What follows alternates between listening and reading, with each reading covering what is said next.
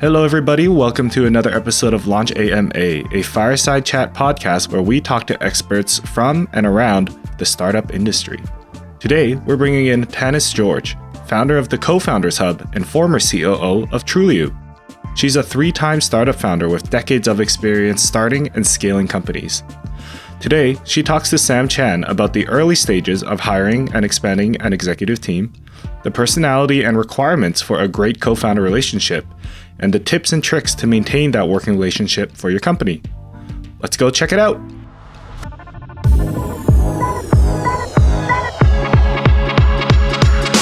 Welcome everybody to another episode of Launch AMA. I'm your host, Sam, as always.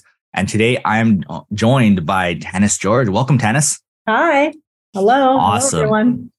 Awesome. This is probably another one of those stories that probably don't get talked about enough, but we actually first connected, I think 2018, 2019, we talked about doing, I think we called them fireside chats back then. Yeah. Exactly. And then of course it got lost in the shuffle and so many things have changed since then. Right.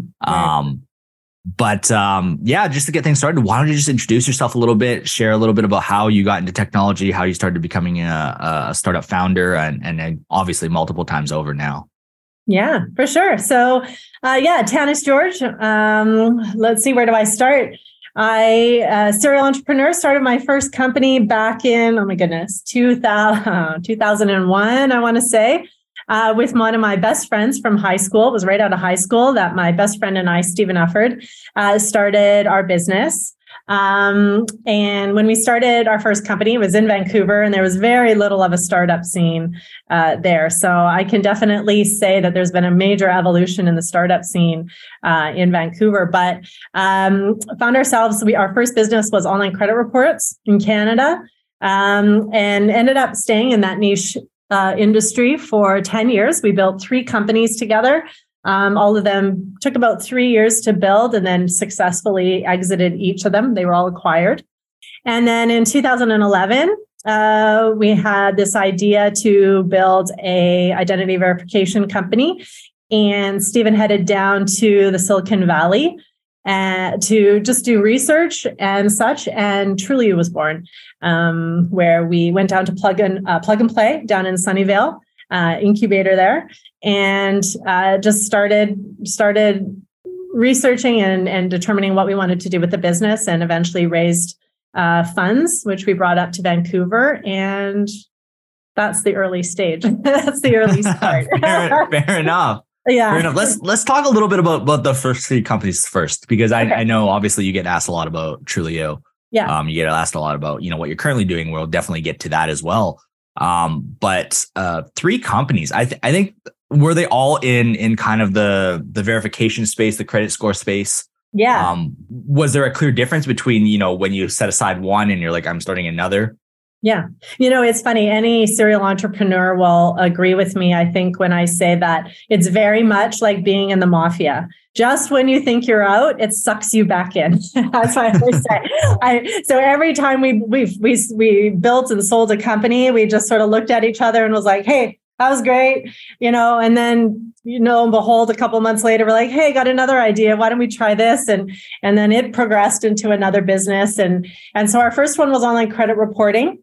The second one was a acquisition and a marketing and taking a credit bureau national in Canada. And we did their marketing, we did their expansion, and then orchestrated their acquisition along with our own. And then our other one was in the identity fraud space, working with a partner called Kroll International. And they did identity fraud products. And so we helped expand them from the US into Canada and Australia, and also help them to create an identity fraud insurance product here in Canada with some of the bureaus. And so that was, and then they eventually acquired us. So it was these 3 companies. I'll start off by saying Stephen and I had no interest in identity when we started this. He and I both, we have high school degrees. We never went to college. It was just, we fell into a niche market, and we were very fortunate that the way we built our business allowed us to find new opportunities and sort of leverage the past successes that we had and bring them into the next business. So all of them in the data space, identity space, but all very unique in many ways as well. Mm-hmm. And now's a good time for some housekeeping. Just as if you're listening live to this, if you feel like asking Tanis a question, whether it's about, fintech or security or, how the space has changed in the last decade, feel free and we'll try and get to as many as we can. Okay. And in between each of these startups, like you did end up having a break, right? Like what was the plan when you exited each startup? Was it kind of like, okay, I'm going to go and do something else with my life? And because it sounds like the plan wasn't like, I'm going to go back and do another one, right? Yeah. And that was the thing. I think that after each company, again, I think when you start a business, that idea of getting up and going and doing that journey again seems kind of almost daunting, but there's something very invigorating about an idea. And fortunately for both Stephen and I, we can catch each other's enthusiasm very easily. And when one of us has an idea, it almost just sits in your head. And again, as any entrepreneur would know, when you have an idea in your head and it just doesn't go away, the only thing you can do is action. And so for us, it didn't take very long after the previous one to have sort of incoming calls pop in and opportunities start to percolate, and we would just grab the next one. So it was not intentional. It sort of fell into it. But once again, sometimes that's the unique advantage you have from being in an extremely unique niche market, that you don't have to go out searching for business, that the opportunities can come to you. Yeah. And dealing with, multiple ideas. And I think that the concept of ideas is really, really interesting because maybe while you're building a company, you might have an idea for either something else or an extension of, your existing product, right? Yeah. And by now I feel like you've gotten down to almost like a routine. Like, how do you identify like, hey, this is something that I want to pursue versus like, let's let this sit for a little bit longer, or maybe hopefully somebody else does it because it's a problem I want solved, but maybe I don't want to solve it. Yeah, exactly. I have one business sitting in the back right now that I would love somebody who could do because it needs to be done. Mm-hmm. But you're absolutely right. And I'm an ideas person. Actually, that is my superpower / curse. I definitely can come up with lots of ideas. And I think in our circumstances, the one that has obviously the most potential, sometimes even the lowest hanging fruit, allows you to start in on that. And so I think for an early or for an entrepreneur contemplating multiple different ideas, I think look at what resources you have available to you. If you have capital, maybe then you don't necessarily take the easiest idea, but maybe start to consider what might be the best for like a long-term business. But at the same time, after building 4 companies, I am a huge proponent of the term enjoy the journey. It's extremely, extremely important to love that trade-off that you're doing of building a business and your life. So I would give the advice as well. What do you have a passion for? What is exciting? Because the journey of an entrepreneur is very much a roller coaster ride, and it's hard. So if you can love what you do and be excited about it, then that makes a huge difference. Mm-hmm. That's awesome. And, in talking about, these 4 startups, I think your label has been, Chief Operating Officer. There's probably a couple of COOs sitting in the audience right now. Like, from your perspective, like, what exactly is it that do you think like COOs do, and like what makes a good one? What makes a great one? Yeah. So it's very interesting. And I can speak from like an early stage, as that it being a title in the early stage. And I think what becomes very interesting about the COO title as a founder and startup, beginning with a startup, is in the very beginning, you wear all the hats. Actually, all the founders wear all the hats. Yeah. But what ends up happening for the COO is that those roles slowly chip away as the business grows, and you find yourself having to adapt to the operation side as in like the actual logistics of a company, versus in the beginning, your kind of operations and marketing, your operations in even the finance side of things, your operations in all these different pockets. But as your company grows, now you have a CFO. Now you have a CMO, or even just a VP in these markets. And I find as I talk to COOs that run that journey, sometimes there's like a identity crisis because you start to see these tasks pulled away. And I think a successful COO slowly begins to find that overarching operations and is comfortable with releasing maybe even some of the tasks that they enjoy to people who are more specific into that role. So a successful CEO is able to adapt to losing these key procedures that they're usually taking care of from the early stage. Mm-hmm. And you know, in conversations, I often think about like co-founders getting added. I hear a lot about like, oh, we need to up our marketing, so we hire a CMO. Our finances are all out of order because our co-founders kind of just do everything off a Google spreadsheet. So let's get a CFO. Like, and then it's like, oh, we need more technology. We need a technologist. We get a CTO. Like, we don't talk about the need for operating officers as much, I find anyway, at least probably publicly. Yeah. Like, what are like the pain points that, you know, when a team is looking at, could be their founding team, could be a small team, that they're like, hey, like it's time we kind of fill this position that we didn't think we needed or we didn't know we needed. Yeah, as in a COO role, as you're talking about there. Yeah. So when I left Trulioo, we were in a search of someone who would basically take over my position. We have the incredible Zach Cohen, who took over for me, is still at basically today the COO. And I think one of the key pieces of finding that person is understanding the importance of that person who can really walk alongside the CEO. And that relationship is very similar in many ways to a co-foundership because they really need to complement each other.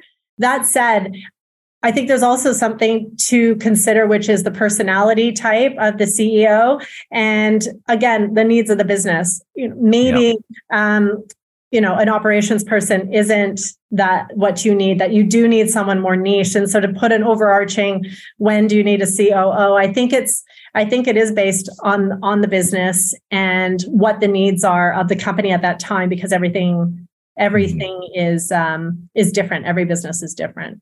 Yeah. And I'm not sure if you've experienced this personally or maybe companies you've advised or whatnot, right? But if we take that kind of token starting group of having a CEO, having someone that does sales or business, whatever we want to call it. And then we obviously take someone who does the technology. And then the third one, the token team is that designer. Yeah. Like, how are you seeing people split those roles? And what are some of the maybe small pieces of advice that as, you know, you're double teaming tasks, right? You're trying to make sure that the company is taken care of. That you would recommend to folks who don't have a dedicated person to operations?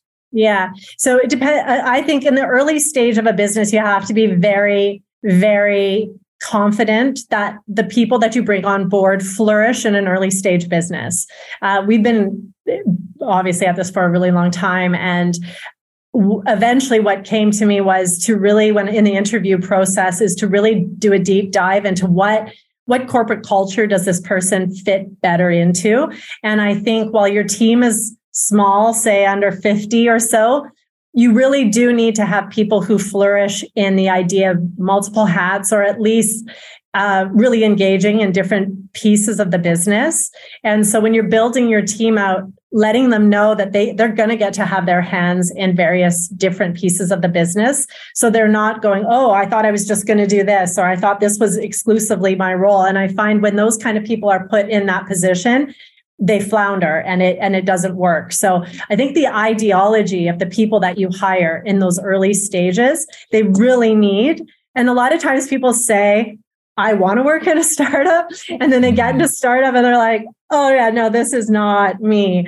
So you really do have to really make sure that they're going to flourish in that, which is meaning willing to go that extra mile and learn everything and not just be super niche.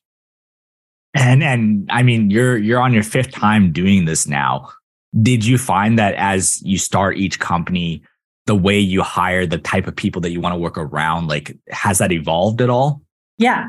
Well, yes and no. I mean, I think for Stephen and I, we both really loved working with people that we liked, and almost to a fault. I think sometimes we befriend our team, and sometimes that becomes a really tricky dynamic as the founders, and then having your team so that's small in the beginning. You're in the weeds together, and you're in the journey together, but at the same time, there is that boss and employee relationship, which can be a little tricky. So I think for me, anyways, over the years, I've learned to create those boundaries a little bit, and not be so. I mean, I still love my team, but I do recognize that sometimes it can't go too friendly. Right. When you got to talk business, or you have to hold somebody accountable for something, if it's too friendly, that can be a really difficult conversation. So that's something to keep in mind too.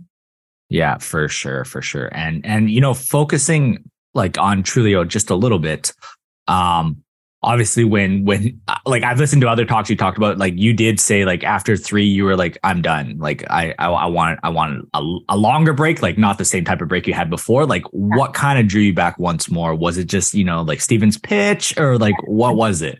Yeah. So actually, after the 3, we always joke that we gave our 20s to entrepreneurship. So for my entire 20s, I was building companies. And at the end of that, I decided that I wanted to start a family. And so I started, and I had 2 kids under 2 when Stephen approached me again and said, hey, this idea that we had, I want to go to Silicon Valley. I want to grow it. Do you want in? And I really hadn't anticipated being back in a business again, but at the same time, I thought I could be lightly involved. But within about a year or so, we got traction, and I didn't want to. I knew Stephen and I were a great team, and I knew that I could support him in that. And, being able to raise our first round and seeing the possibilities. Yeah, I couldn't miss the opportunity. So it was difficult, I had 2 kids under 2 and starting a tech company. It was a very different experience than with our previous businesses and such. But we pushed through. Yeah, I think we definitely do have some parents in the audience as well. So I think they can relate to that. Yeah. Talking about, Stephen going down to the valley and things like that, was that kind of, it sounds like you were starting kind of like, obviously you'd built multiple businesses in the past. The network was already forming or formed, right? I know I'm very cognizant of our audience currently. Like a lot of them are coming to Canada for the first time. They're trying to kind of rebuild their network, and they're trying to find their footing to build their own startups, whatever level of success they've had in the past, right? Like what recommendations or advice do you have for those that are kind of trying to branch out, especially like, the types of businesses you're doing B2B, you're doing B2E. These are not easy networks to just walk and be like, hey, want to buy my stuff? Yeah. Those things take time. Like what kind of recommendation do you have for those folks that are kind of trying to enter what could be the Canadian market, could be the American market, or it could be a foreign market, in terms of these deeper sales cycles and things like that? Yeah. So ultimately, there's a fine line between building a network and wasting time. And I think anybody who wants to be intentional, I mean, Vancouver does have a good startup scene. There is a lot of opportunities to get involved, but my suggestion to everyone is no matter what you do when it comes to building that network, you have to be extremely intentional and almost to a level of feeling uncomfortable doing it, which means being very upfront and asking for assistance and explaining why you're here. I am here today because I am looking for this. Do you have a recommendation? And not just going to an event or approaching somebody and just having a conversation, hoping something will come out of it, and just you'll get their phone number and you'll have a great rapport. It's like, no, you have that moment in front of them that is where you say, I'm looking for this. Can you help me with that? And I think the cool thing about the tech industry is that we really do understand the pertinence of I'll scratch your back, you scratch mine. If we all help each other, everybody wins. So being bold in those moments of talking to people is essential. Otherwise, you can really waste your time in some of these networking places, but at the same time, they could be excellent positions to find what you're looking for at whatever within your business. Hey listener, I hope you're enjoying this episode of Launch AMA so far. If you want to be a part of these discussions live as they're recorded, consider joining other like-minded entrepreneurs in our Launchpad program to participate in weekly programs and enjoy benefits from Amazon, Microsoft, and more. Learn more about the Launchpad program by going to launchacademy.ca/launchpad. That's launchacademy.ca/launchpad. All right, now back to the show. Yeah. And do you find that, and now we're getting kind of into the weeds and nitty gritty, like even meeting for the first time, like let's say you bumped into, somebody that's listening to the audience now at a meetup or something like that. Like, do you find that those asks are coming out immediately? And how is that received, I guess, from your perspective? Yeah, again, depends on where you're at. If you're in a network meeting, it's okay to just jump right into it and go, so why are you guys here? I'll tell you why I'm here. I'm here because I'm looking for someone for my executive role, or I'm here to find a supplier. But again, having that reciprocity in there, it isn't taken as so much like, whoa, like, what are you trying to get out of me? I think that is a big piece of it, and it's okay. But if it is an ask, there's a couple of things, making sure that you respect people's time. If I went for every coffee or took every phone call that someone asked me, hey, I'd love to pick your brain, it would be a full-time job.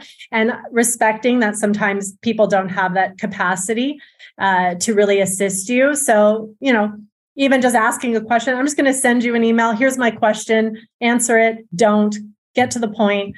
Those are great ways if you needed to jump in. Mm-hmm. And on behalf of all the people, we definitely appreciate you answering my email here. It's okay. Yeah. And no, I think it's really good that we're kind of getting practical about this, right? Because I think we, like, even from me, like, I definitely tell our entrepreneurs, like, go out, network, meet people and stuff. But like, I think I want to reiterate what you're saying is like, before you're even choosing which events to go to, like, what is your objective? What is your goal? What do you need? Like, even write that down if you need to. And the other side of it that I kind of, read in between the line is like, what do you have to offer? Right? Like, walking forward into a networking event armed with both those things allows you to have meaningful conversations, it sounds like. Yeah. Networking is not showing up at an event and drinking beer and just hanging out. That's not networking. That's a social event, which is fine. But networking is actually intentionally seeking what you need and being there, exactly like you said, Sam, there to help. Perfect. And I think one more thing I want to touch on, just whether it's Trulioo or any of your other businesses, because obviously you exited at some point in all of them, right? Like, how did you know it was time to leave, for lack of a better term, right? Whether it's acquisition or something else, like, what goes into decision making at the end of a certain journey? Yeah, I think for us it was knowing ourselves the best. So our first three businesses, we understood that we were very good at getting businesses from ideation to that stage, launching it, getting it up and going. We knew we did that extremely well. And so that was sort of, we even intentionally from the very minute, and I give this advice sometimes to a lot of entrepreneurs, is just, know your exit ahead of time. What is your goal? Because you make decisions on your business based on that decision at the end. So sometimes it's important to understand your exit before you even begin. So that would be one thing. So we knew we did that really well. When Trulioo came along, we intentionally decided that we wanted a business that was going to go longer than 3 years, that we were going to be able to see into these higher levels. And so that was the reason why we didn't choose to be acquired very early on or take early offers, which Trulioo got very early. And we just were like, no, not interested. So that was a key piece. And then for me, I understood that I was good in that early stage And my lifestyle at the time also was a component that made me decide, what do I want to do? And as the co-founder of a company that was growing exponentially, I was really torn between my desire to be, able to be around with my kids and grow my family and invest in them, and then also be able to be 100% in my business. And I just knew that I wasn't successfully doing both. And I'm kind of one of those people who has to be like awesome at everything. And when I wasn't feeling that, I was like, I'm not the best person for this role anymore. And so that was where it was around that time that we decided that, you know what, let's find someone who can step in and take your place. Mm-hmm. And I want to catch on to something you said a little bit earlier about, having an exit plan, even as you're building, like knowing a lot of founders personally, especially maybe if it's your first baby, for lack of a better term, like it almost feels disingenuous to be like, well, I haven't even built this. Like, why am I planning to leave it? Yeah. Right. And I feel like some of them may feel like that hinders their ability to build something great if they're already looking for the exit. Right. Yeah. How do you kind of help founders work around that concept and make it be a practical thing that maybe its investors are looking for, could be even your customers who are looking for it because they want to make sure that this thing scales and grows beyond you and is not dependent on just the founders? What kind of advice would you give for those folks that are kind of stuck in that circle? Yeah. So I think early on, sometimes entrepreneurs feel like they have a crystal ball. They feel like they've built this business or they're building this business and they seem to think they know exactly where it's going to go. This is where it's going to be. And I can assure you that there are tons of twists and turns. And at times you don't know what's going to happen to your business. And so I think having an exit is in mind, especially as you're launching a business 2 to 3 years into it, you start to know, first off, your own capabilities of growing it and scaling it to yourself, but also what are the capabilities of the business and what do you want to do? Do you want to try and raise the money necessary to get it to that next stage? Or is this a better time to exit now and give that off to another company that can then take it and grow it? So I think it's like an insurance policy, always identifying down the road where you can take an off-ramp is there's nothing wrong with it. It's preparation, really. And if you can be slightly prepared before these events, you're way better off. So it's not really a cop-out. It's not a selling out either. It's really just being prepared for whatever is going to come your way in the future. And we can't be naive as entrepreneurs thinking automatically everything's going to go the direction that we want it to. It's important to be ready for whatever. And then that way, if the opportunity arises, you can grab it quickly. And sometimes opportunity has to be grabbed quickly or you miss it. So you might as well prepare ahead of time. Mm-hmm. And like for you, you've built the last 4 businesses with the same co-founder. Were those conversations had before the start of each one? And how did those kind of go? Yeah, we actually did. We talked about for each of our businesses, we had a potential acquirer in mind or the journey that we wanted. And we would bring that up, especially with Trulioo, where we would get offers, 1, 2, 3, well, practically every year we would have some offer of something. And, we didn't even, like I said before, we didn't even really discuss it because we both were on the same page. And this is a key piece, especially if you're in a partnership. If one partner has a vision for the company and they don't vocalize that, and the other one thinks the company is going the other direction, you will get friction and conflict. So it is actually very essential that if you're in a partnership, that you're on the same page. Because again, you don't know where your business will go. And those are hard discussions if you're not on the same page. Mm-hmm. And beyond the co-founders, like, was this known to your staff, your early team members, maybe your later team members as well? Or like what's the communication between there in terms of the vision?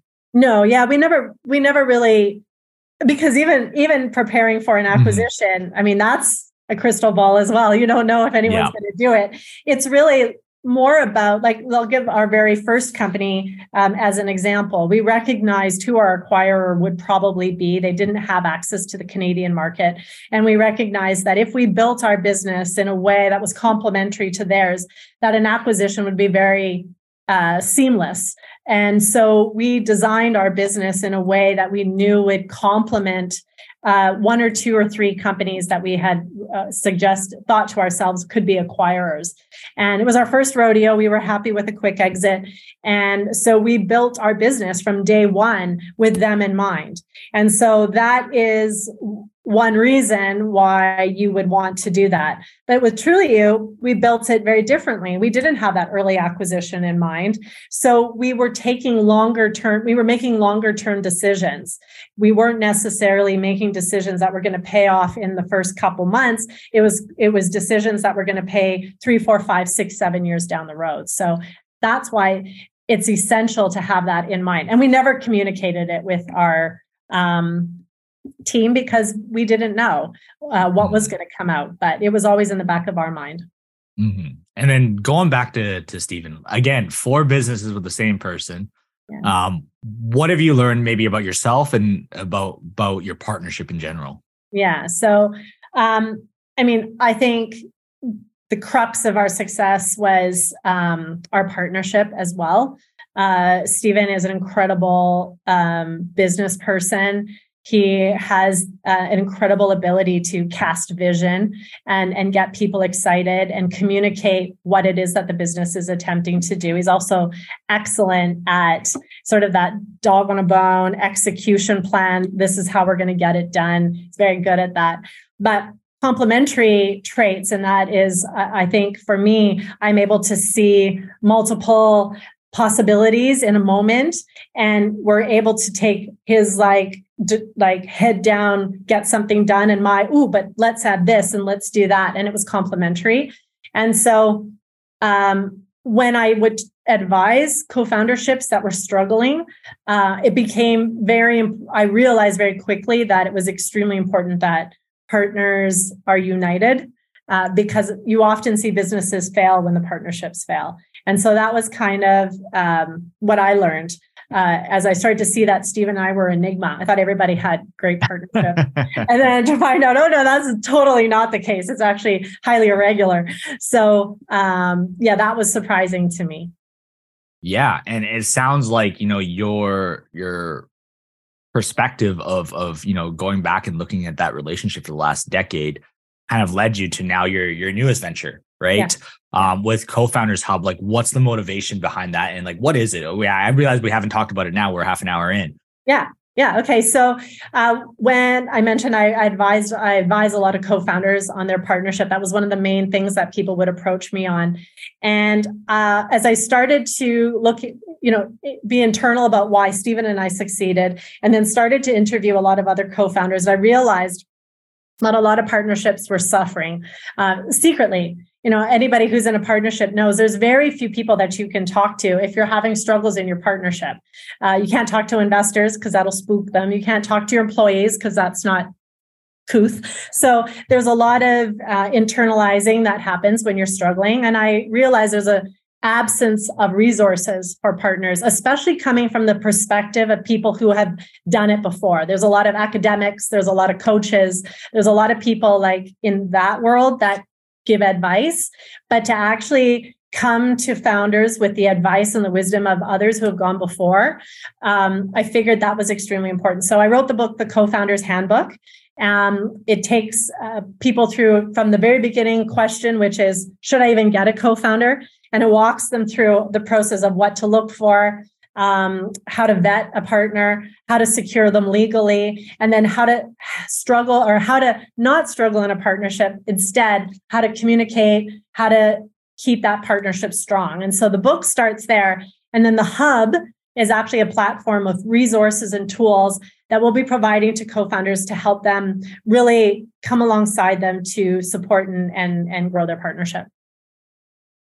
Awesome. And without giving too much of the book away, I'd love to explore a little bit of some of those topics. Yeah. I did link it down for those folks, and we'll make sure to have it in the show notes as well. But I guess first of all, for the solo founders, I know because we've been talking a lot about co-founders, about partnerships, what is the impetus for hey, I can actually do this for myself? And I feel like you might have advised some solo founders that have done quite well for themselves. What like what would inspire, what are the needs that were like, hey, I actually need to go out and find somebody to have a partnership with? Yeah. So one is personality style. Assessing who you are as a person. Do you play well in the sandbox? That's the first thing that I would question is, looking back on who you were in school, who you are in projects and work, do you work well with somebody else? I flourish with somebody. Actually, I love bouncing off ideas with someone and having that really authentic conversation and being open to opinions and being part of that. But I know a lot of people who don't, that actually really work better sort of carrying the stick and running it with them on their own. So personality is number one. And then number two, it really depends on your business model and what you can wrap around you as a team. If you already have, say, a key person who maybe doesn't need to be co-founder material, but they're an excellent employee in some way, that might be a reason why you don't actually need a co-founder. And it depends on your business.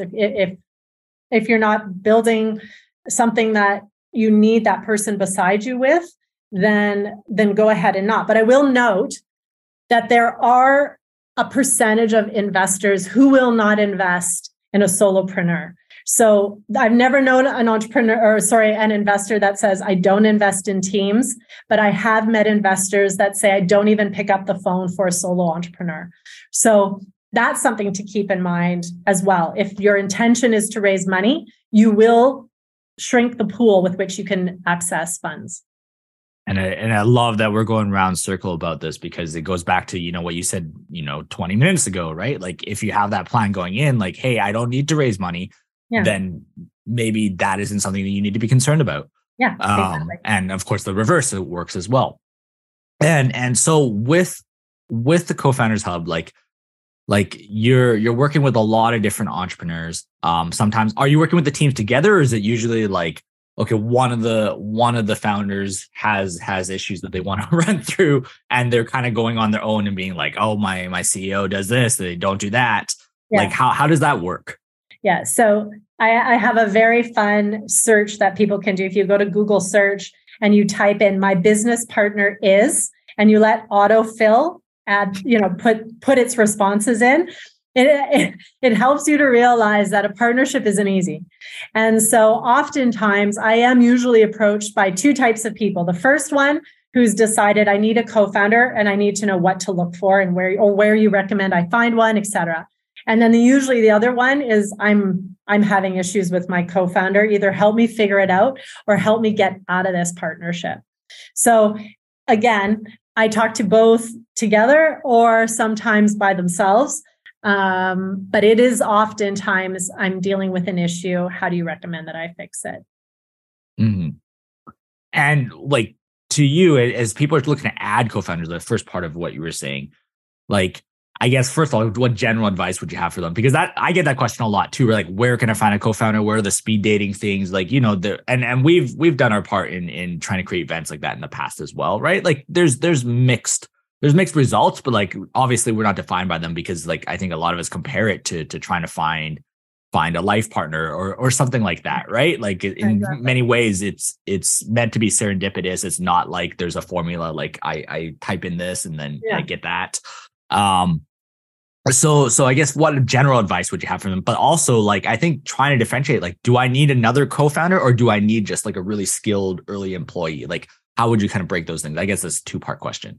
Yeah. So the first thing is I tell people, if you want to know what kind of co-founder you need to do a very, very, very deep dive into who you are, what you bring to the table, and what your goals and plans are for the business. And what does your business need? So are you going to need a co-founder who's going to bring capital along with you?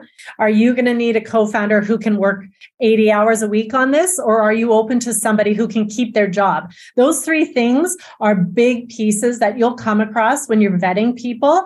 A lot of times people just don't have the ability to work for free for 3 years while you build a business with no income.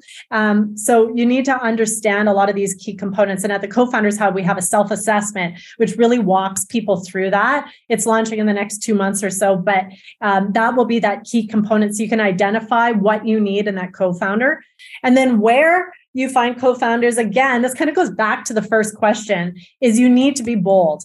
Don't underestimate your network and the network of the network of the people that you have in your network.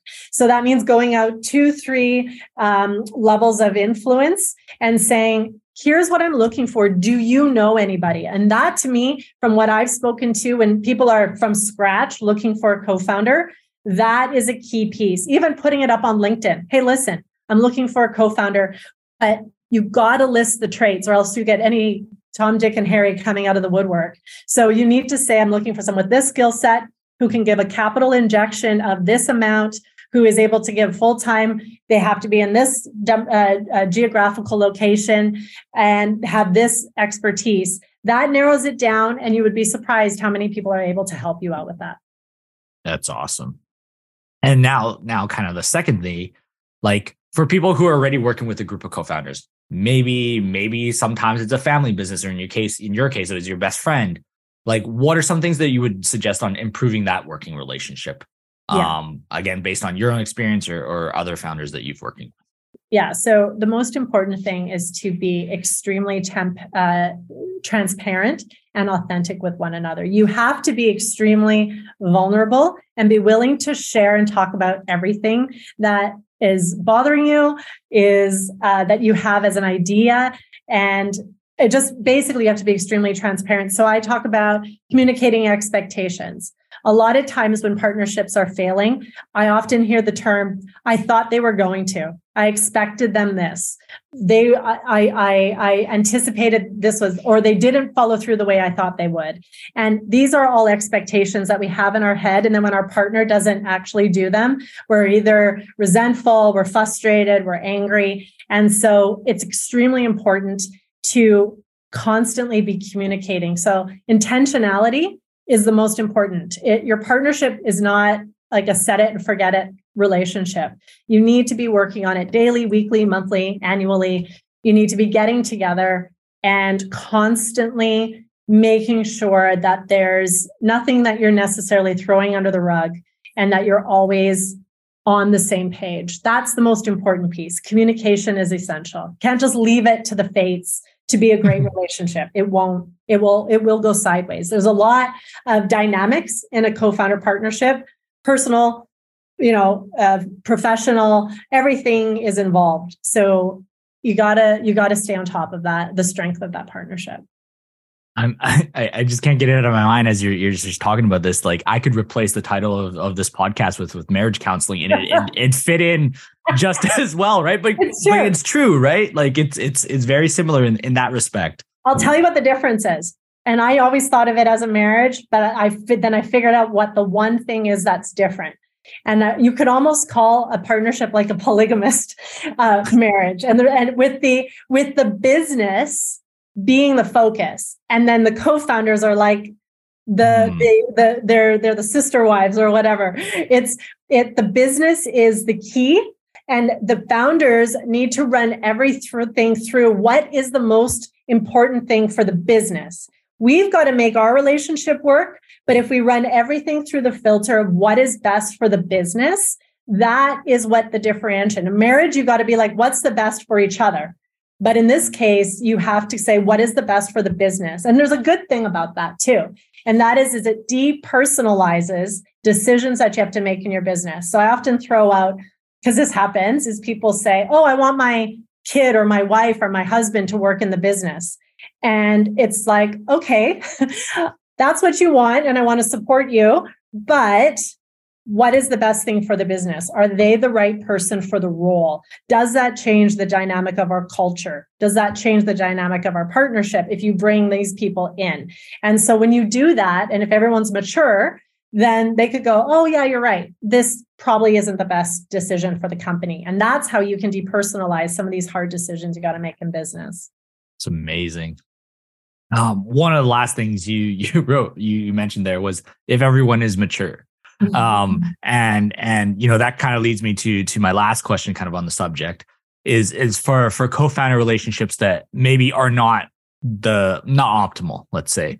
The example that comes to mind, and spoiler, as we're kind of recording this, the BlackBerry movie is coming out in a couple of weeks, and one of the big storylines and one of the plot lines in the movie is, BlackBerry actually started with 3 founders, but we only know about 2 of them really, right, from the last 10 years, and there's a falling out, and I guess I don't want to spoil the whole movie, I guess. But like, for those relationships that aren't working out, like what advice do you have for them for like, hey, let's give this another shot versus like, let's be mature about it, let's part ways? Like, how do you walk folks through that process, I guess, from a basic level? Yeah. So maturity is important from the day one. So I find sometimes when partnerships are really struggling, it's hard to just say, hey, let's just be cool about this. Sometimes you actually have to take major action. So the first thing that I would tell people to do is to find a mediator. There are professionals out there who can come in and help you sort out the issues that you're having in your partnership. One recommendation I even have, if you're in the early stage, find an advisor who will go along with you on your journey, and their only job is to support you as a foundership.